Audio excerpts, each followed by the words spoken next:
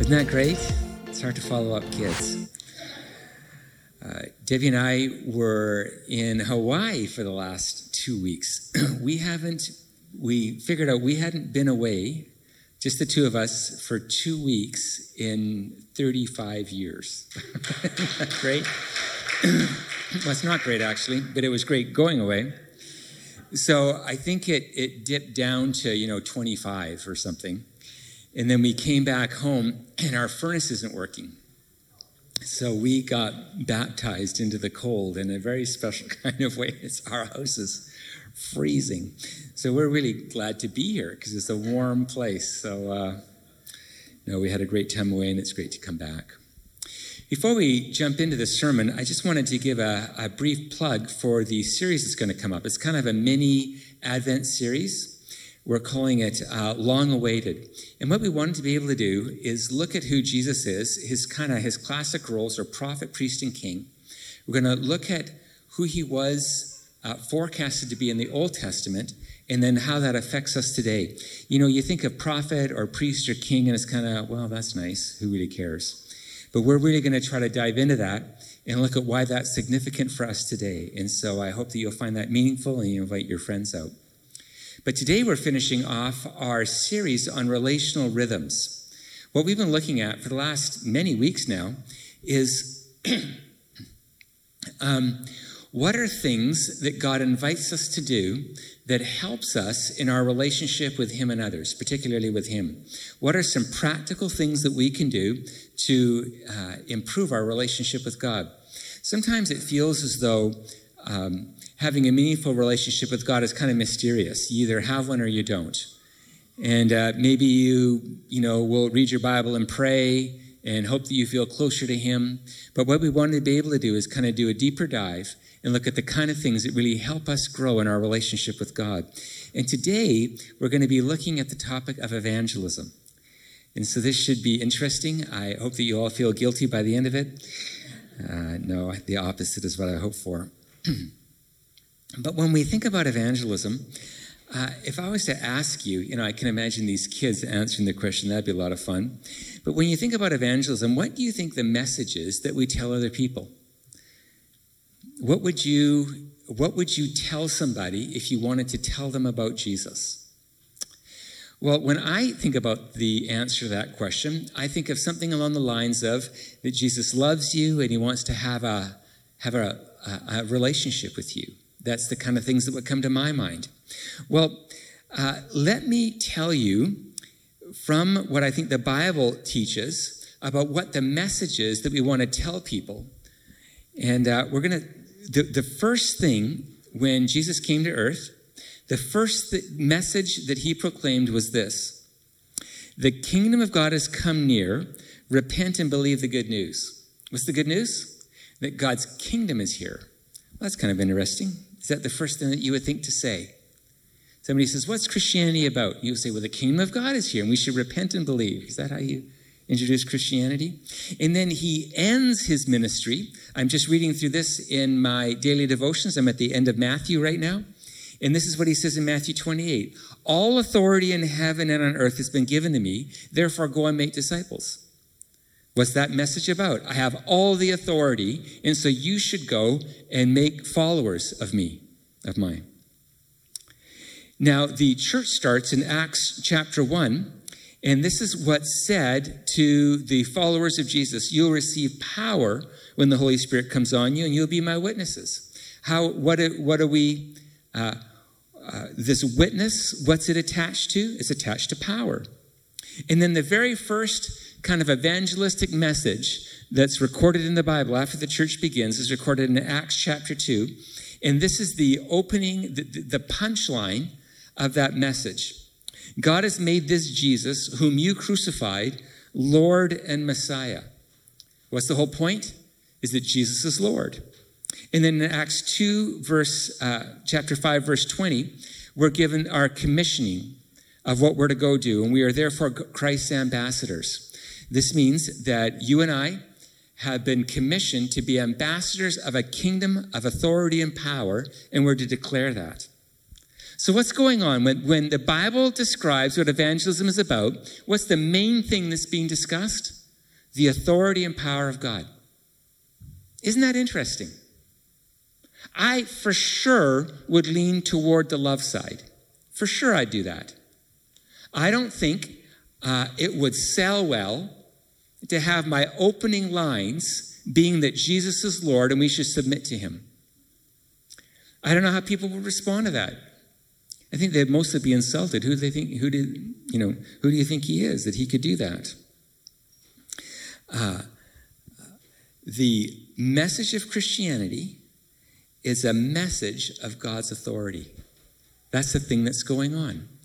And the way that you and I proclaim a message of authority is you and I need to have authority. You and I need to have spiritual power, be commissioned by God to be his ambassador, and we're to walk in power to reveal a God of power. The whole thing's about power. The whole thing's about authority. I find that really, really challenging. I find it hard to imagine how I'm going to tell people about a God of authority, and then I feel a little bit uncomfortable that the way that I'm going to do that is by having authority myself. I don't really know that I want that, to be honest with you. Just sounds like a lot of responsibility. Doesn't sound like very good news. But the Christian message is wrapped up in this idea of power and authority. And so unless we figure out how God being in charge is good news, how we've been given authority is good news, we're always going to struggle in the area of evangelism. I think when I struggle with evangelism, my primary problem is I don't love people well enough. That's what I think is going on.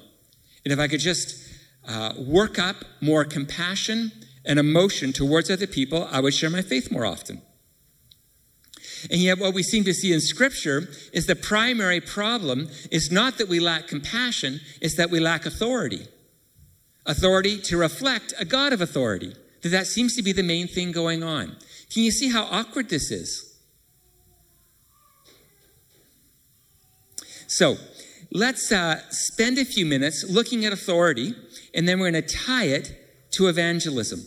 So the definition, as I looked it up, it's not hard to do. You look up online, what does authority mean? And I'll give you kind of compress a number of the definitions that I found online, and it's this: that authority is the power to control or to enforce obedience. Wow. That's what authority means. It's the power to control. Okay, a Canadian for sure did not define authority, because there's no way we want any of that. The power to control, the power not to invite into obedience, but to enforce obedience. That's what authority is. This is awkward stuff. Now, perhaps that definition is true for God. That he can actually enforce obedience, and he has the power to control the universe. I can work with that. I'd like to offer a definition of authority that I think is better, and it's this. In terms of our authority, it's delegated responsibility. Now, let's unpack what this means. I don't think that humans have any authority except that it's been given by God. This is what is said in Romans 13:1. It says, there is no authority except that which God has established. So all authority on earth has been delegated. If you're a parent, if you're in charge of a business, if you're in government, it doesn't matter what your position of authority would be, God has let you have that. All authority that humans have is always delegated because all authority belongs to God. And if you have some, it's because he's letting you share in his authority. And then it's responsibility. In Genesis 1:26, this is the commissioning that's given to all humanity. It says to rule over birds and fish and to rule over the whole world. What does to rule mean? To rule means is to have responsibility. So God says, I'm going to make you, and then what I'm asking you to do, what I'm telling you to do, is I want you to be responsible for the well-being of the whole earth. That's your job description. I want you to be responsible. So when God gives us authority, he gives us responsibility for something. So how do we corrupt authority? So first of all, so we're responsible for some things. You and I are responsible to do some stuff, to say some things.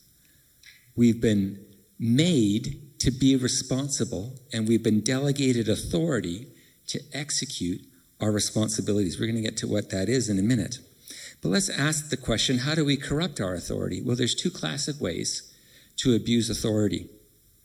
The Bible describes two of them. The first is to be overpowering. But we all know this, don't we? That we try to control others for personal benefit.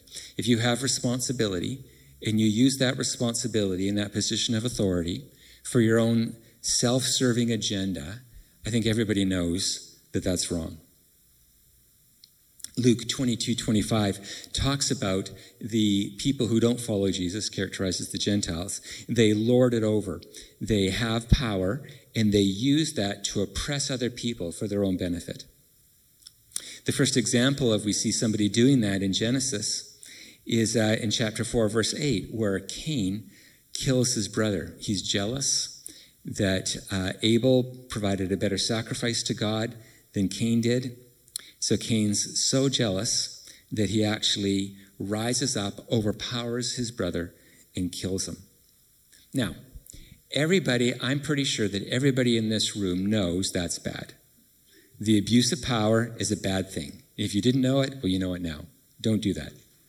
Don't take on a responsibility for someone else and abuse that position for a self-serving agenda.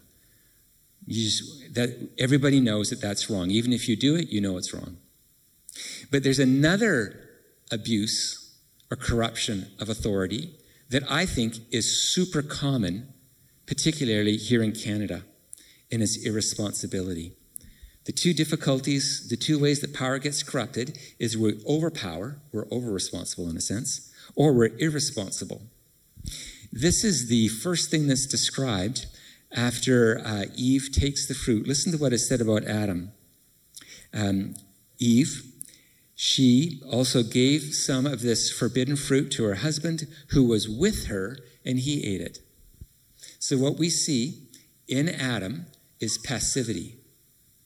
That somebody is doing something that is clearly forbidden by God, and Adam sits by and watches that happen. That irresponsibility is an abuse of the responsibility that God gives us. And then when it goes on in chapter 4, talking about how Cain killed Abel, God confronts Cain, and this is what the Lord said to Cain, "Where's your brother Abel?" And he says, "I don't know," he replied. "Am I my brother's keeper?" He's saying, look, I'm not responsible. You ask Abel where he is. I'm not my brother's keeper. It's not my problem. Here's what I think has happened here in Canada. Irresponsibility is actually something to be proud of. If we're irresponsible, what it means is that I'm respecting other people's decisions. You can see how this is going to affect evangelism in just a moment. But what I'm doing is I'm going to say, look, you make your decisions. You decide what's best for you. I mean, if you want, we can talk, but I'm in no way going to even come in close to enforcing anything or suggesting that you're wrong. Who am I to say that you're wrong? I have opinions, you have opinions, and I'm going to respect the decisions that you make. Can you imagine doing that to somebody who's about to get hit by a vehicle? Say, look, there's a car coming, but you've clearly made a decision to be in the way of that car, and I don't really want to enforce my agenda on you at this time. And so I'm just going to respect your decision and let you get hit by it's just ridiculous. But I think we do that all the time in evangelism. We also call it humility, we call irresponsibility humility. Who am I to tell somebody else that they're wrong? Who am I to do that? I don't have the right to do that. And so what we have in Canada, at least, is we have this idea of false humility that the Bible might describe as irresponsibility. So far we've said that evangelism is all about authority. It's about declaring God's authority, and the only way you can declare an authority is by having authority. But we struggle with it, maybe not so much by being abusive, although I think we all are at times. We make excuses for it, but we still are. But I think that what's more characteristic of our use of authority is irresponsibility. So, how does this relate to evangelism? Well, there's two ways to do evangelism in an unhealthy way. The first is to be overpowering, where we lord it over, we bully or we manipulate. We think that we're better than other people, and we tell them that you're wrong and I'm right. What we see in what would be called colonialism would be an act of evangelism that was abusive, that was overpowering. It took people who knew about Jesus, came and enforced and controlled people who didn't in an incredibly abusive way, right? And we hear about it in the news. I think that we have, at least visibly, maybe we still haven't worked it through in our hearts, but in the Christian church today, the Christian church has repented from that, in the sense that Christians don't go around enforcing Christianity on other people. We don't do that so much, but we did, and it was wrong. Because whenever we use authority to control or manipulate or get our own way, we end up misrepresenting God's authority. Because that's not what God's authority is ever about. God's authority is always motivated by love. And so if we, in the name of God, do harmful and overpowering things to other people, that's wrong. And it's misrepresenting who God is. But I don't think we do that much. I have not heard any stories from our congregation of you lording over other people your Christianity and making them follow Christ. I haven't heard that much at all, ever. But I have heard the irresponsibility side. And what does irresponsibility look like? It's passivity. And here's how it looks to me. This is what a misuse of authority looks like in the area of evangelism. We're passive. If you've been in this church for a while, you will never disagree that we should all evangelize and tell other people about Jesus. I doubt you're going to say that. You go, yeah, we should. Yeah, I know. I don't do it very much. Yeah, I know. If I had a different job and better friends, I would do it more, but it's hard. But I think our crime when it comes to authority is passivity.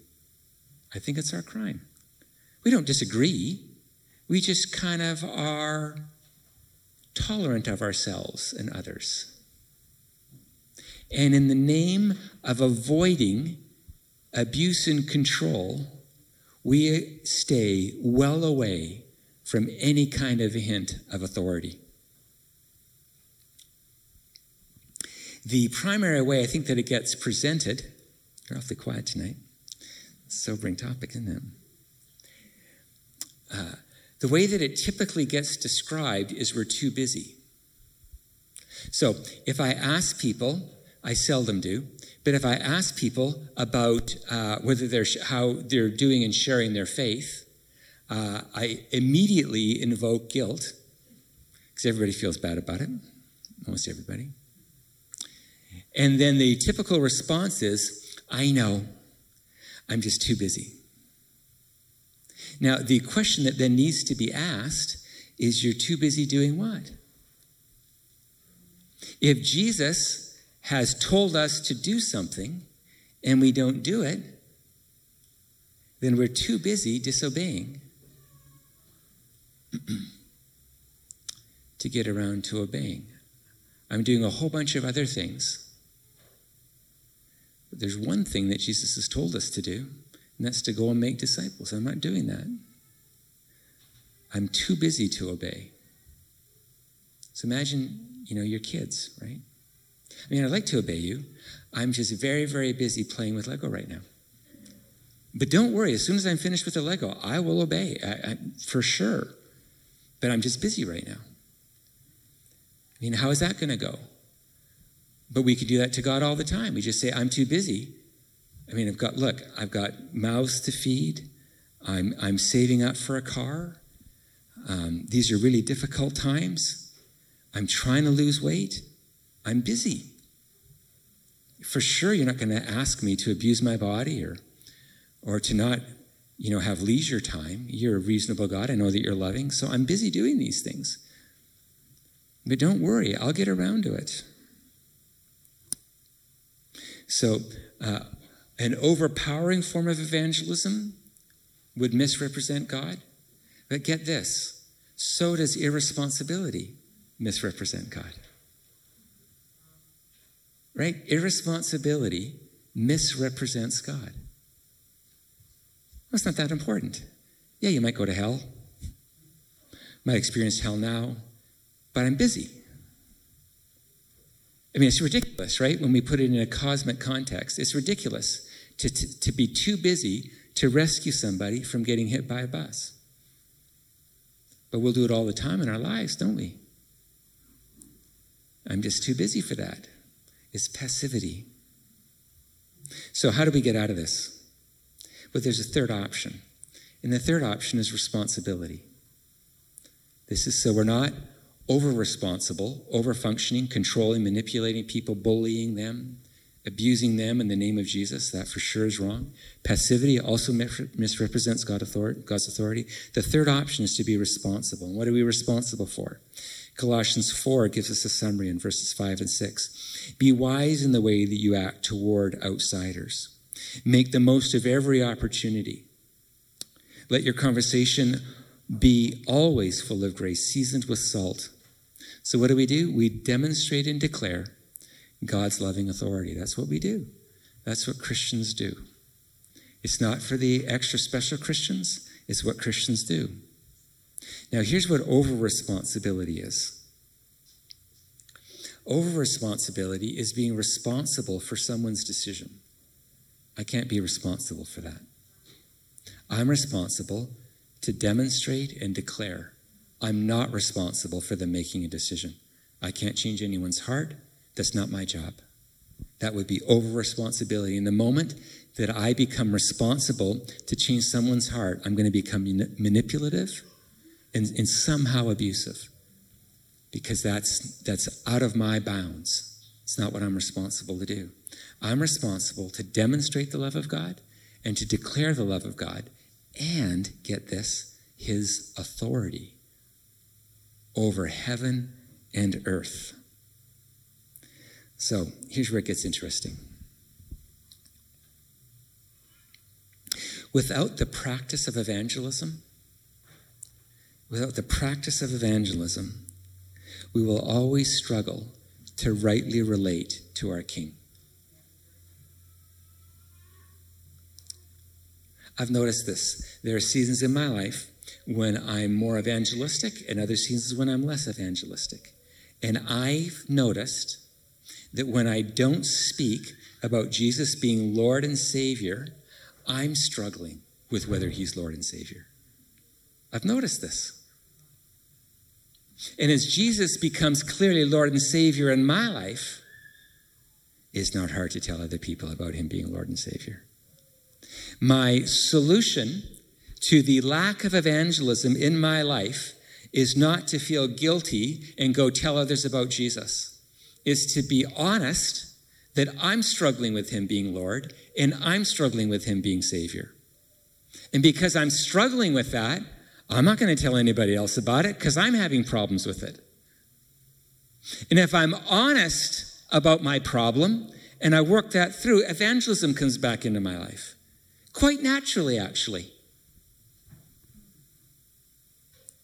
So, why is evangelism a sign of how we're dealing with God's authority? Why connect those two? Well, we've already said that it's actually the message that we preach. But it's also a command. And if we disobey that command, it's a commentary on what we think about what Jesus tells us.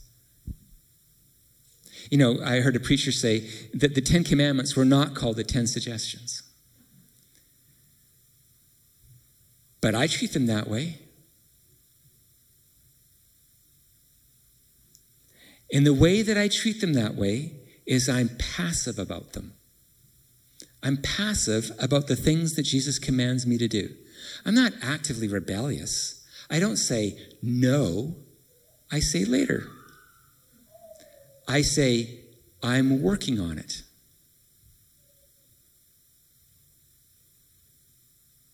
Again, just because we have so many children, I've practiced this.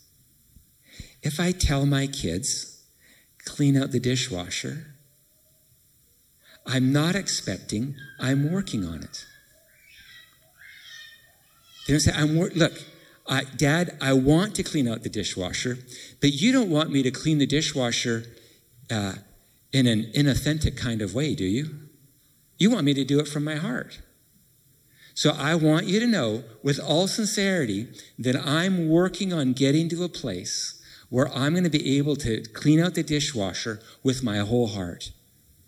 And I hope, as a reasonable parent, you would be understanding as I'm working that through. I've been praying about it. I've talked to my counselor. And we're working through a sincere response to the request that you've made. And you should say thank you for me working so hard at this.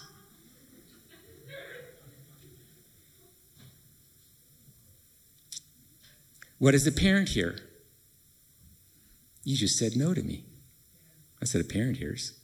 You just said no. Let me help you. Let me help you with your problem. Clean the stupid dishwasher. There, problem solved. You'll feel it. You'll feel good about it, I'm guessing 10 to 15 years from now. It usually kicks in mid-20s. Mid-20s, well, maybe early 30s. But you'll feel, I promise, you're going to feel super good about doing it a long time from now.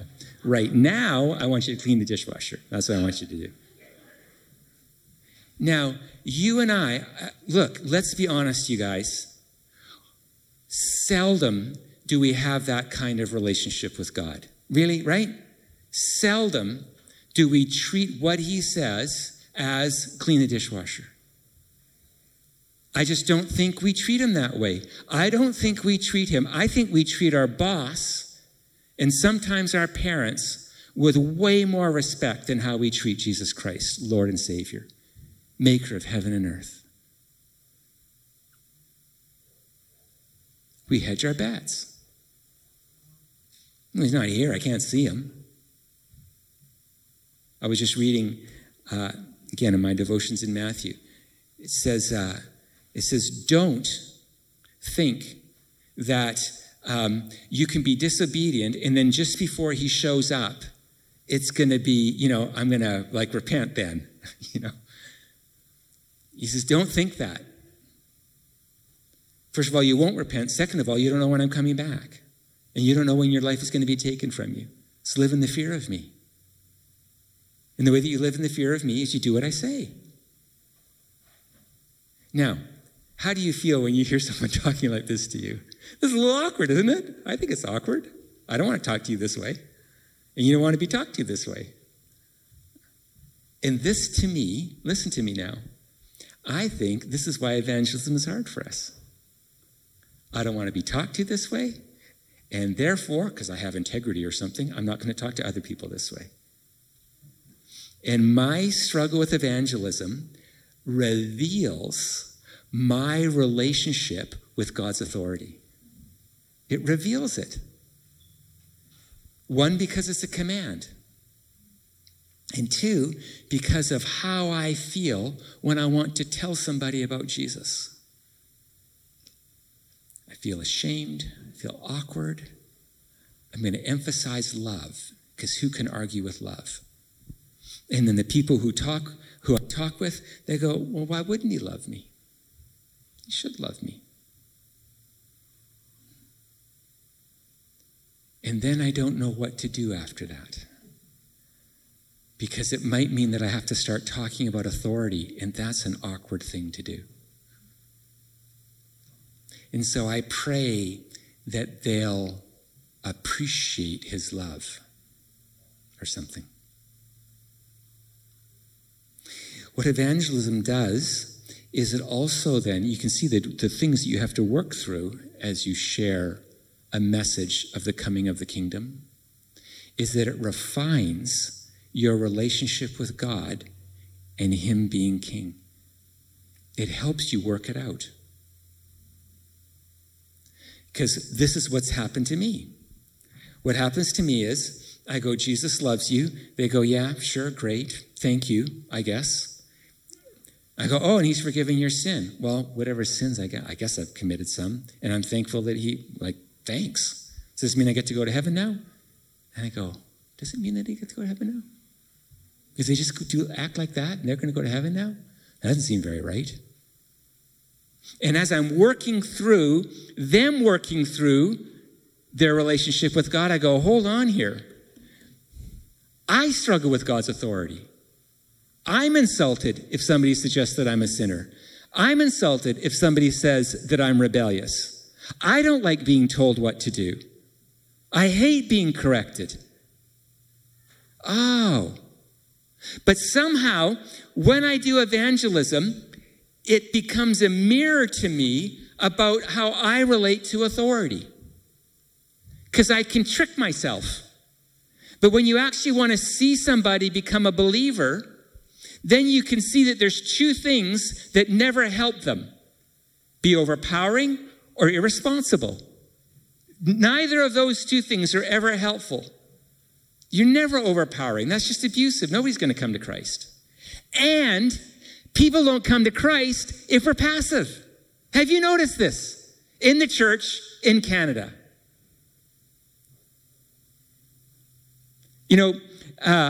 So I'm in Hawaii. I have a friend there who's a pastor. We're talking about the differences between Canada and America. That's always amusing.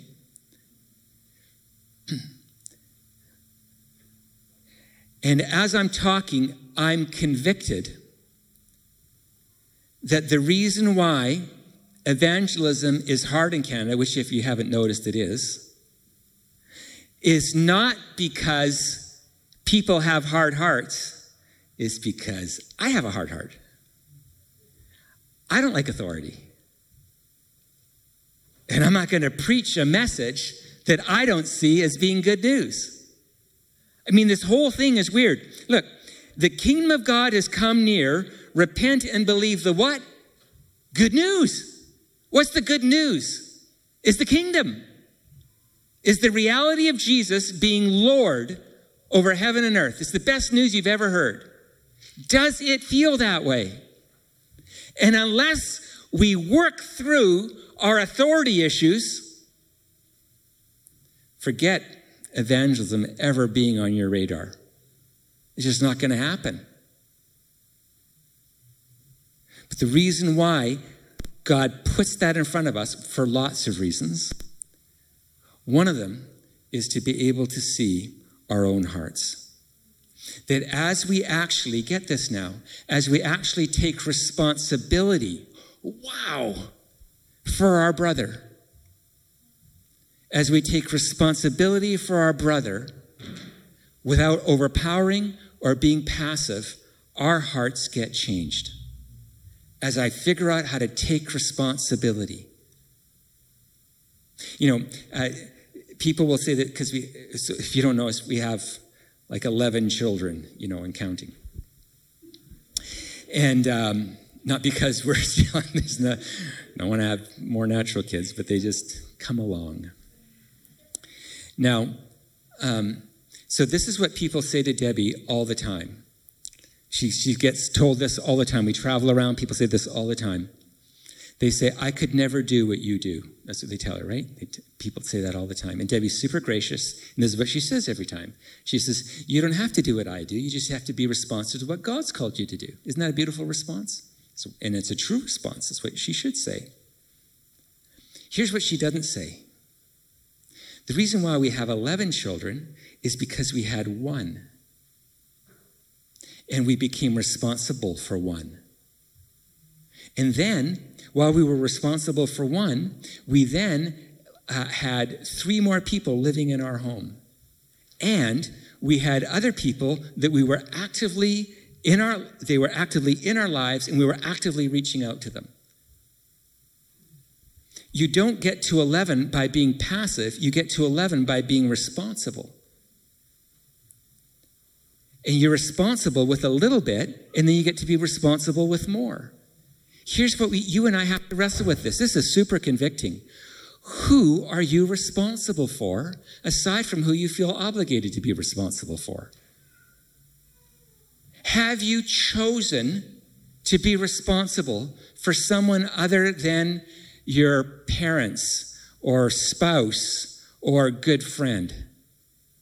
Oh, you won't even want to do that with your good friend. That just won't go well. Don't be responsible. Guy texts me recently and says, thank you for being a good friend all these years and praying for me. I'm going through a rough time. Can we get together? I am my brother's keeper. And you know when I assumed responsibility for that guy? It was almost 20 years ago. And I'm reaching out to him all the time. Hear me now. I've made myself responsible to him. And then sometimes I want to overpower him.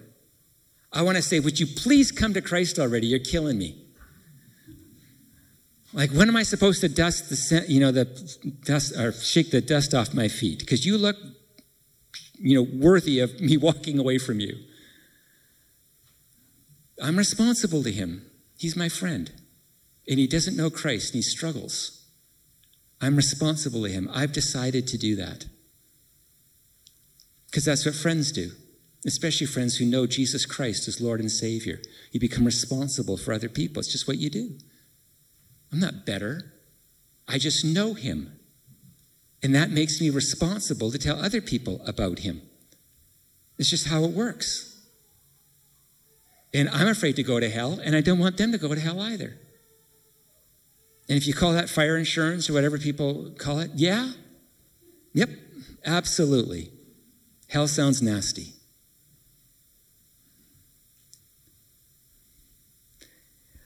Who do you let yourself be responsible for? When you go into your workplace, are you responsible for them? Not in an over-responsible way, but not in a passive way either. And this is the life of faith, is it not? That you walk into your workplace and you go, I'm responsible here. Nobody else they're not going to know about Jesus aside from me. And if you happen to have gold, a co-worker who also knows Christ, well, that's bonus. I doubt that most of you do. Now you can tag team, and now you can be even more responsible. Do you hear the words that I'm using? They're offensive words. Authority, responsibility. These are the words that you and I need to work through. And this, you guys, this is such a big deal. And this is why it's called a practice, not just an event. Because we have to practice working through our authority issues. Being under authority and assuming authority. Both of those are equally hard.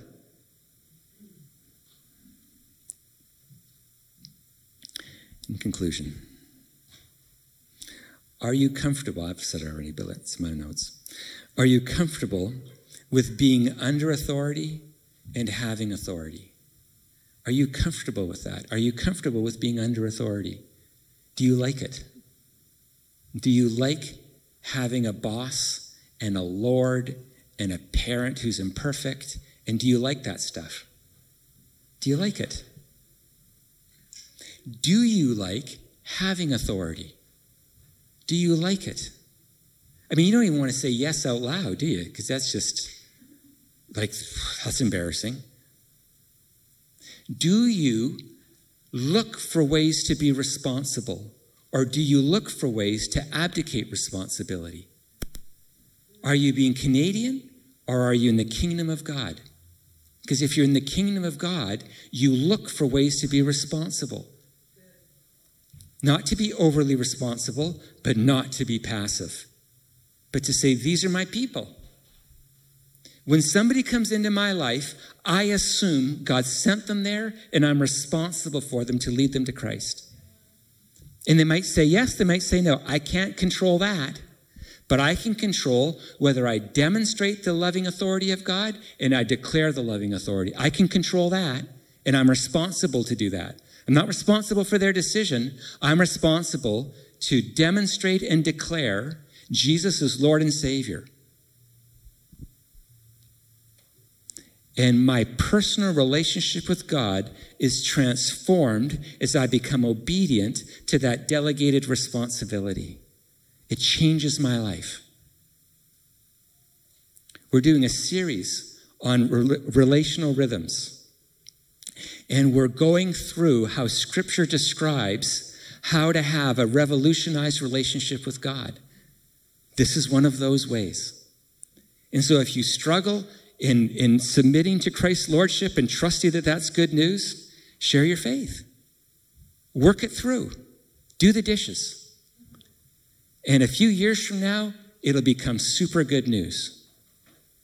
And it'll become the salvation that you always hoped it would be. Irresponsibility doesn't solve being overpowering. We redeem authority with love. The way that we work through our authority issues is not by being passive and thinking he's passive. It's by understanding that he has authority and it's loving authority. And we work that out. So in conclusion then, will you practice loving your neighbor as God loves you? And that's with authority. Will you practice loving your neighbor the way that God loves you? If you hear this sermon and you read the Bible, it will transform how you read the Bible, because the Bible is bathed with the message of power and authority.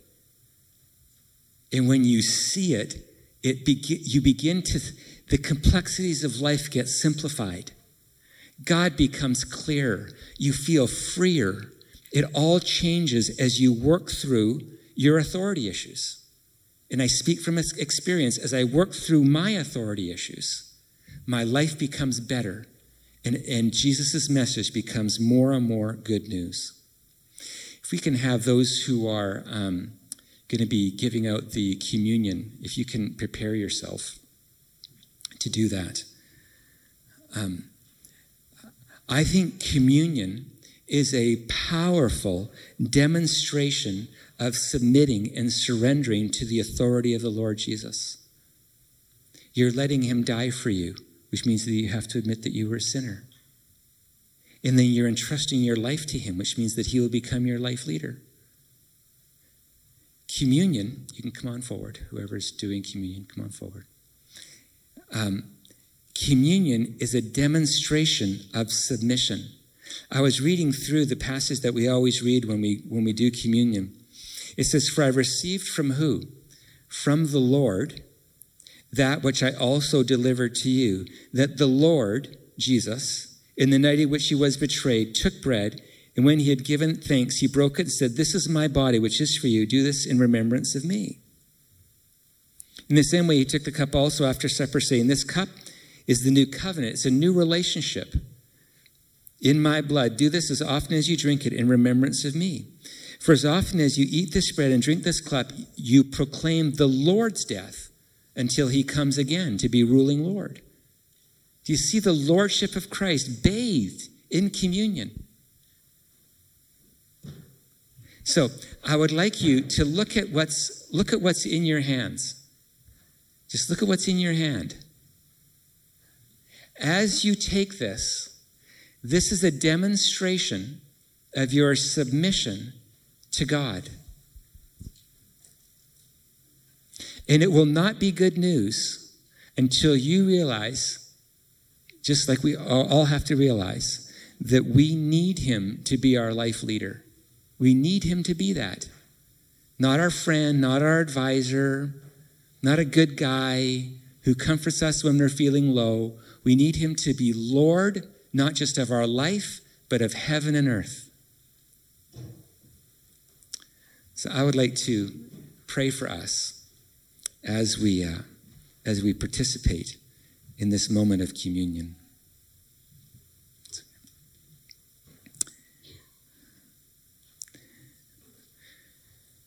Father, I just think about the complexity of our lives. We are busy. We're really, really busy. But as I'm praying, I'm thinking about how, what if our complexity and busyness is a sign of irresponsibility? That we're doing lots of things except the thing that Jesus has called us to do. And what if it's true that as in faith we obey you, that our life would get less complex and we would actually experience the peace and joy that we long for? What if our issue is an authority issue, not a cleverness issue, not a technique issue, not a working hard issue? What if it's an authority issue? And so we choose today, for those who are going to take communion, don't do this. Don't heap judgment on yourself. Don't take communion if you're not sincere. But we choose this moment of communion to be a demonstration of our submission to Jesus as Lord, as the coming Messiah. And we're saying yes to the future ruler of the world, of heaven and earth.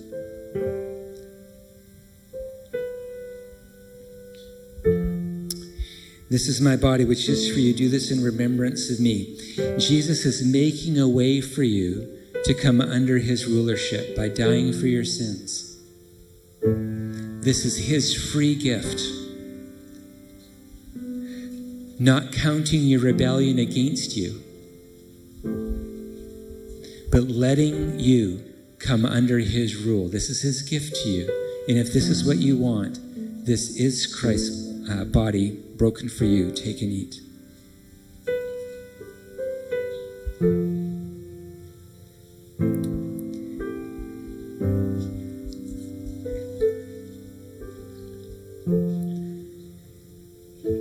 Father, we thank you for your blood, and we receive now that gift. And so this is Christ's blood. The King of heaven died for you. What king does that? Kings collect taxes.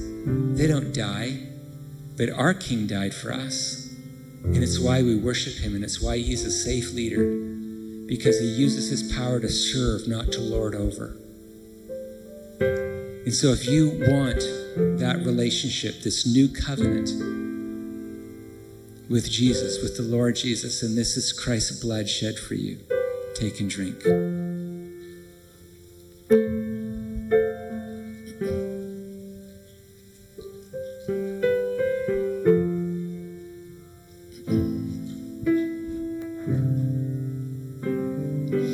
You know, I think, I don't want to overtalk, but I think about who I am as a pastor or as a preacher. I think about it all the time. And I think about how you could go online and hear way better sermons than anything I can preach. I mean, I listen to people and they're just so gifted by God to communicate truth. It's just amazing. And I ask myself, why don't we just put up some cool people on the screen and we can just all watch them. Why don't we just do that? It'll be way more entertaining, way more informative. But for some reason, I'm a pastor in this church. And what's worse is I'm an imperfect one. And you get to hear a less than amazing preacher live a less than amazing life and still be your pastor. And you have to work through that authority issue, don't you? It's not easy. But as you work that through, your life is changed. Not because I'm great, but because the only way you'll ever work that through is if you trust in Jesus to be your Lord and Savior. And so I just, the more I think about life, the more I'm convinced that our problems are trust issues, submitting to the authority of Christ. And we do that through following imperfect leaders. We do that by obeying his command, go and make disciples. And as this becomes our natural rhythm in life, we find ourselves being saved. It's a strange way to be saved, but it seems to be the way that God has ordained it, because it works through our heart in the most profound of ways. Let's worship him.